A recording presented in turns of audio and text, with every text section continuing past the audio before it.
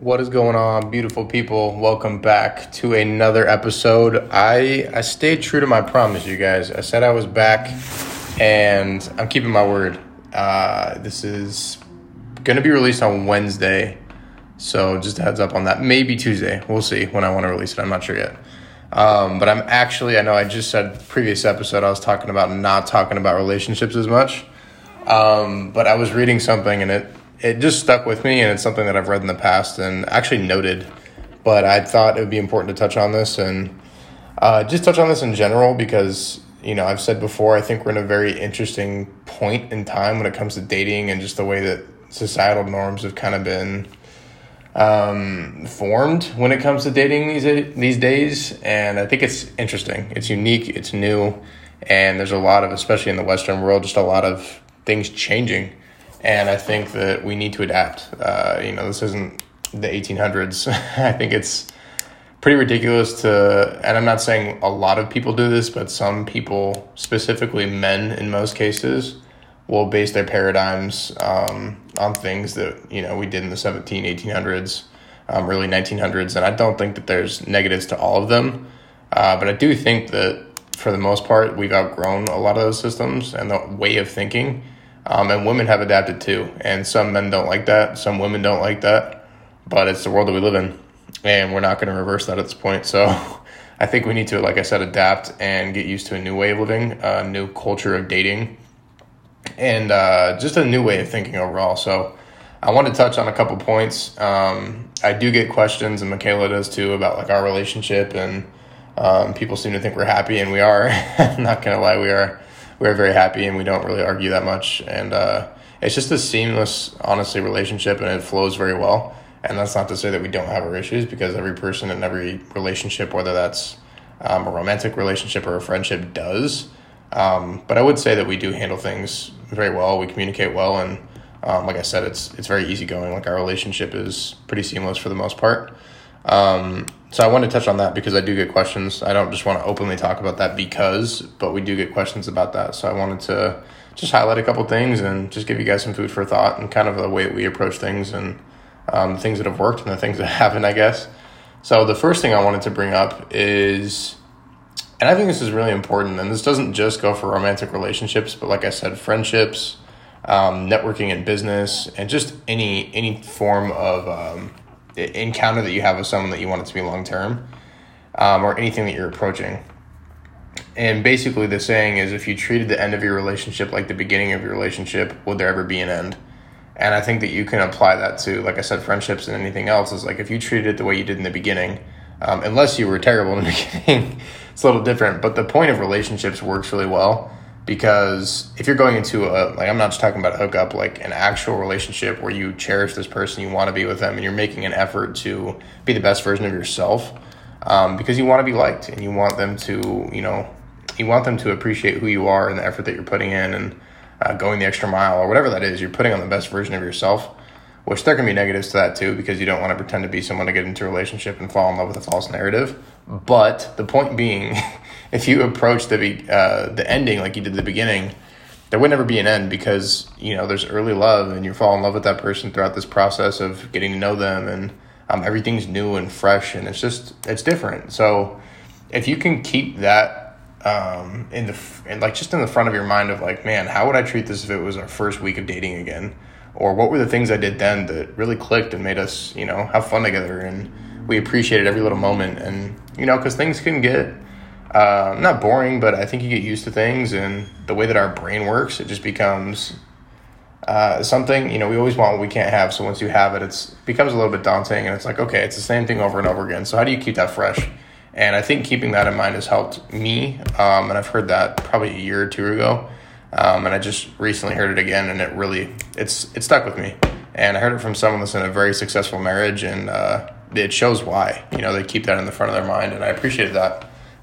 Just that insight. And so I try and take that approach to not just my relationships, but my friendships, and just going above and beyond and asking people like, hey, if I can be of service in any way, please let me know. Or if I can do anything for you, please let me know how I can be there. And whatever that is, just be, I'm not going to say a shoulder to cry on for everybody, because you can't take that on, but just be a person that people can come to and be willing to listen and help people. I think it's really important. So that would be the first thing. And then the other thing I would say too, which is just pertaining to like this culture of dating and just the societal norms, as I was talking about earlier, is you have to go into things not thinking short term, unless you're just trying to hook up and have a one night stand, which I wouldn't advise. It's not good for the brain. That's been proven, but long term, short term gratification wise, it's amazing. But I think you need to go into these things the long term way of thinking of who do I want to be with and what are the qualities I want that person to have. And I think you need to get good at identifying those things as soon as possible so that you're not wasting your time and your energy on people that don't deserve it. I've talked about that a lot over the last couple of years, but it's really important. Like if you're going out into the dating world and you're like, I'm not finding what I want, and someone asks you, what do you want? And you don't have an answer, then it's not necessarily that you're not finding what you don't or what you want. It's just that you don't really have a clue what that looks like. So it might be right in front of you, but you don't know how to identify it. So I've recommended on calls that I've done in the past and just on the podcast is make a list. Like, what are the qualities, and you've probably learned from your past relationships, like what are the qualities that you realize that you did not want? Write those down. And why? Why were those red flags? Why did that not work with you? Why did that not mesh well? Where was the communication? Whatever it may be. And then for the green flags, like long term, what are the qualities of a person that you want to be your husband or your wife or your partner? What do they do on a day-to-day basis? When you wake up, what are the things that they're doing to go the extra mile, or how do they communicate with you, or whatever those little things might be, those are important. And you can't just expect people to know that you want to do all those things, so you should also communicate it. If you've read or know anything about love languages, then you'll understand that. And I'm not going to say that's the end-all be-all of relationships, but it is important to know what makes your partner tick and what's important for them. You want to do nice things for people. So that would be the other thing is, like, if you're going out of the dating world, don't just go out with these unrealistic expectations. Understand that there's a dating pool, and in today's day and age, what you're looking for is probably not, I'm not going to say it's not realistic, but it's going to be far few and in between. So understanding that, you need to know immediately, again, how to identify when someone isn't that so that you're not wasting your time. And that's important. Like, I know for me personally, and again, this podcast isn't about me, it's to give back info to help other people, but the way that I looked at it is, like, if I go on a first date, I'm going to ask a lot of questions, and it's not going to be boring and daunting. Like, what's your favorite color? And like, no, I don't care about that shit. Get deep. I've talked about some of the questions I would ask in the past. I did it with Michaela too. Like, I do it with every person that I went on a date with, and it works. And more often than not, the other person's like, whoa, like this person is, introspective, and they have a deep way of thinking, and why would they be asking these questions? Like, clearly something is more important to them than just a hookup or a one-night stand or whatever that might be. And look, if that's what you want, I've said in the past, I don't think it's a good idea. I just said it again. But if that's what you want, no judgment. Like, I think there's definitely a learning experience from doing that. I just wouldn't encourage that you stay in that lane because long-term, like I said, it's just not a good play. For most people. Some people would claim that they don't ever want to fall in love and be with one person. To each their own. Again, I don't think that really creates fulfillment. But some people might not want to be fulfilled. They just want to enjoy their 60 years of being on this earth, or 80 years, whatever that might be, and have fun the entire time. So I'm not here to condemn or judge anybody, but if that's not what you're looking for, which is most people that listen to the podcast, then I think ask those deep questions when you're on a date, and don't make it boring. Make it fun. Ask that person what makes them tick. Be like, hey, long term, if you have a partner, like, what does that look like? Like, what are the things that are important for you? Or go into their past relationships and just ask deep, meaningful questions. Like, where do you see yourself in the future? And don't say, where do you see yourself in 5 years? Because that's a dumb question, I think. I think it's dumb because, who knows? You can have visions and have expectations of what you want to do, but you could get your legs chopped off tomorrow in a car accident, and that might completely change the trajectory of your life. So ask questions as to, like, who do you want to become? What's the impact that you want to have? Like, where do you see that tying in with your partner? Like, questions like that. And go deep. Go super deep. And if someone's uncomfortable with those questions, that's probably a red flag because, they haven't thought of those things themselves. And if you're someone that's looking for a life partner, you want to find someone that has thought of those things and they know the answer to those things. Because just like I stated before, for you as an individual, if you know what you want and you go out and find someone that doesn't know what they want, that's equally as bad. It just doesn't work. You want to find someone that's like-minded, that knows what they're looking for, that isn't trying to waste time. Because in the grand scheme of things, you could say life's long, life's short. You hear it all the time. People with different perspectives, and I think both are true. But I think when you're looking for a partner, you need to go through your experiences, you need to learn from those. But I ultimately do think that life is short, so why waste your time on a bunch of pointless dates and just surrounding yourself with people that don't really make sense? And you see it a lot with relationships where people just kind of stay in it because they're comfortable, or it's someone for them to lean on, but they ultimately know that leaning on that person is giving them a crutch.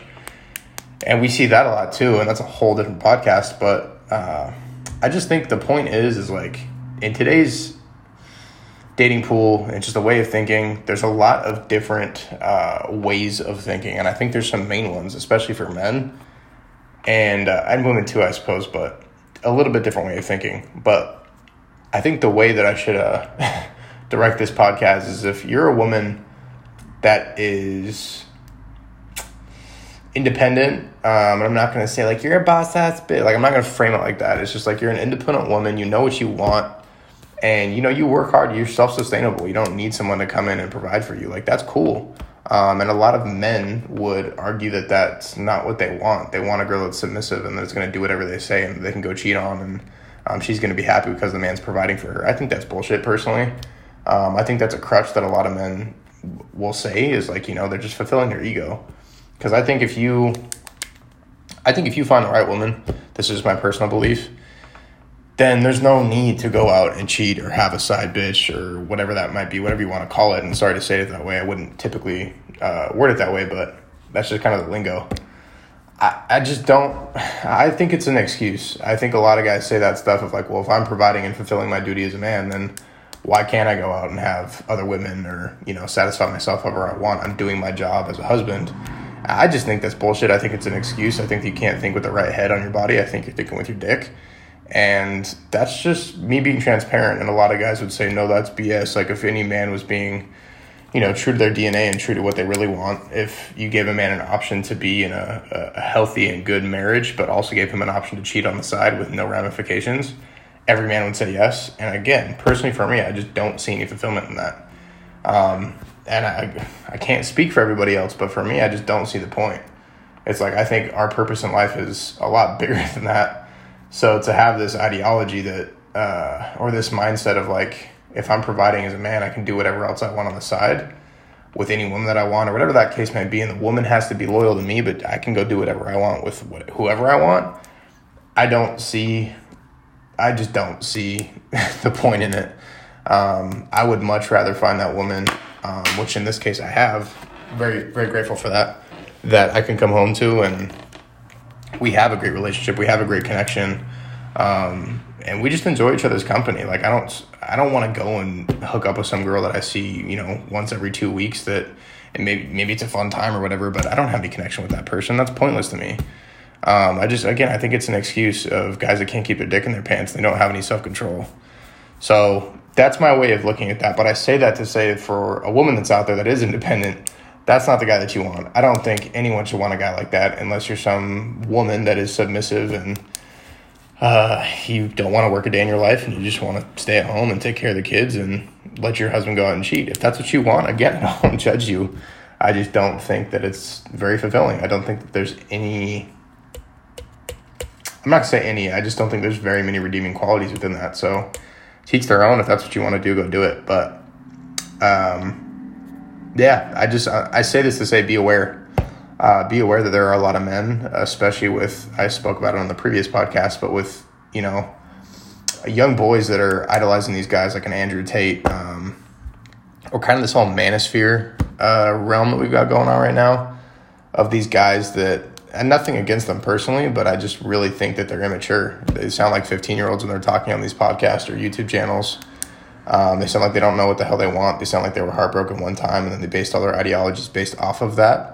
And I think they take a very small pool of women, most of them, like a Miami, for example, or a larger city like LA, and they base all their ideologies around the women that are in those areas, who most times are not women that are independent, are not women that are, you know, creating their own career and doing things and becoming self-sustainable and trying to find a high-value man that wants to be loyal to them.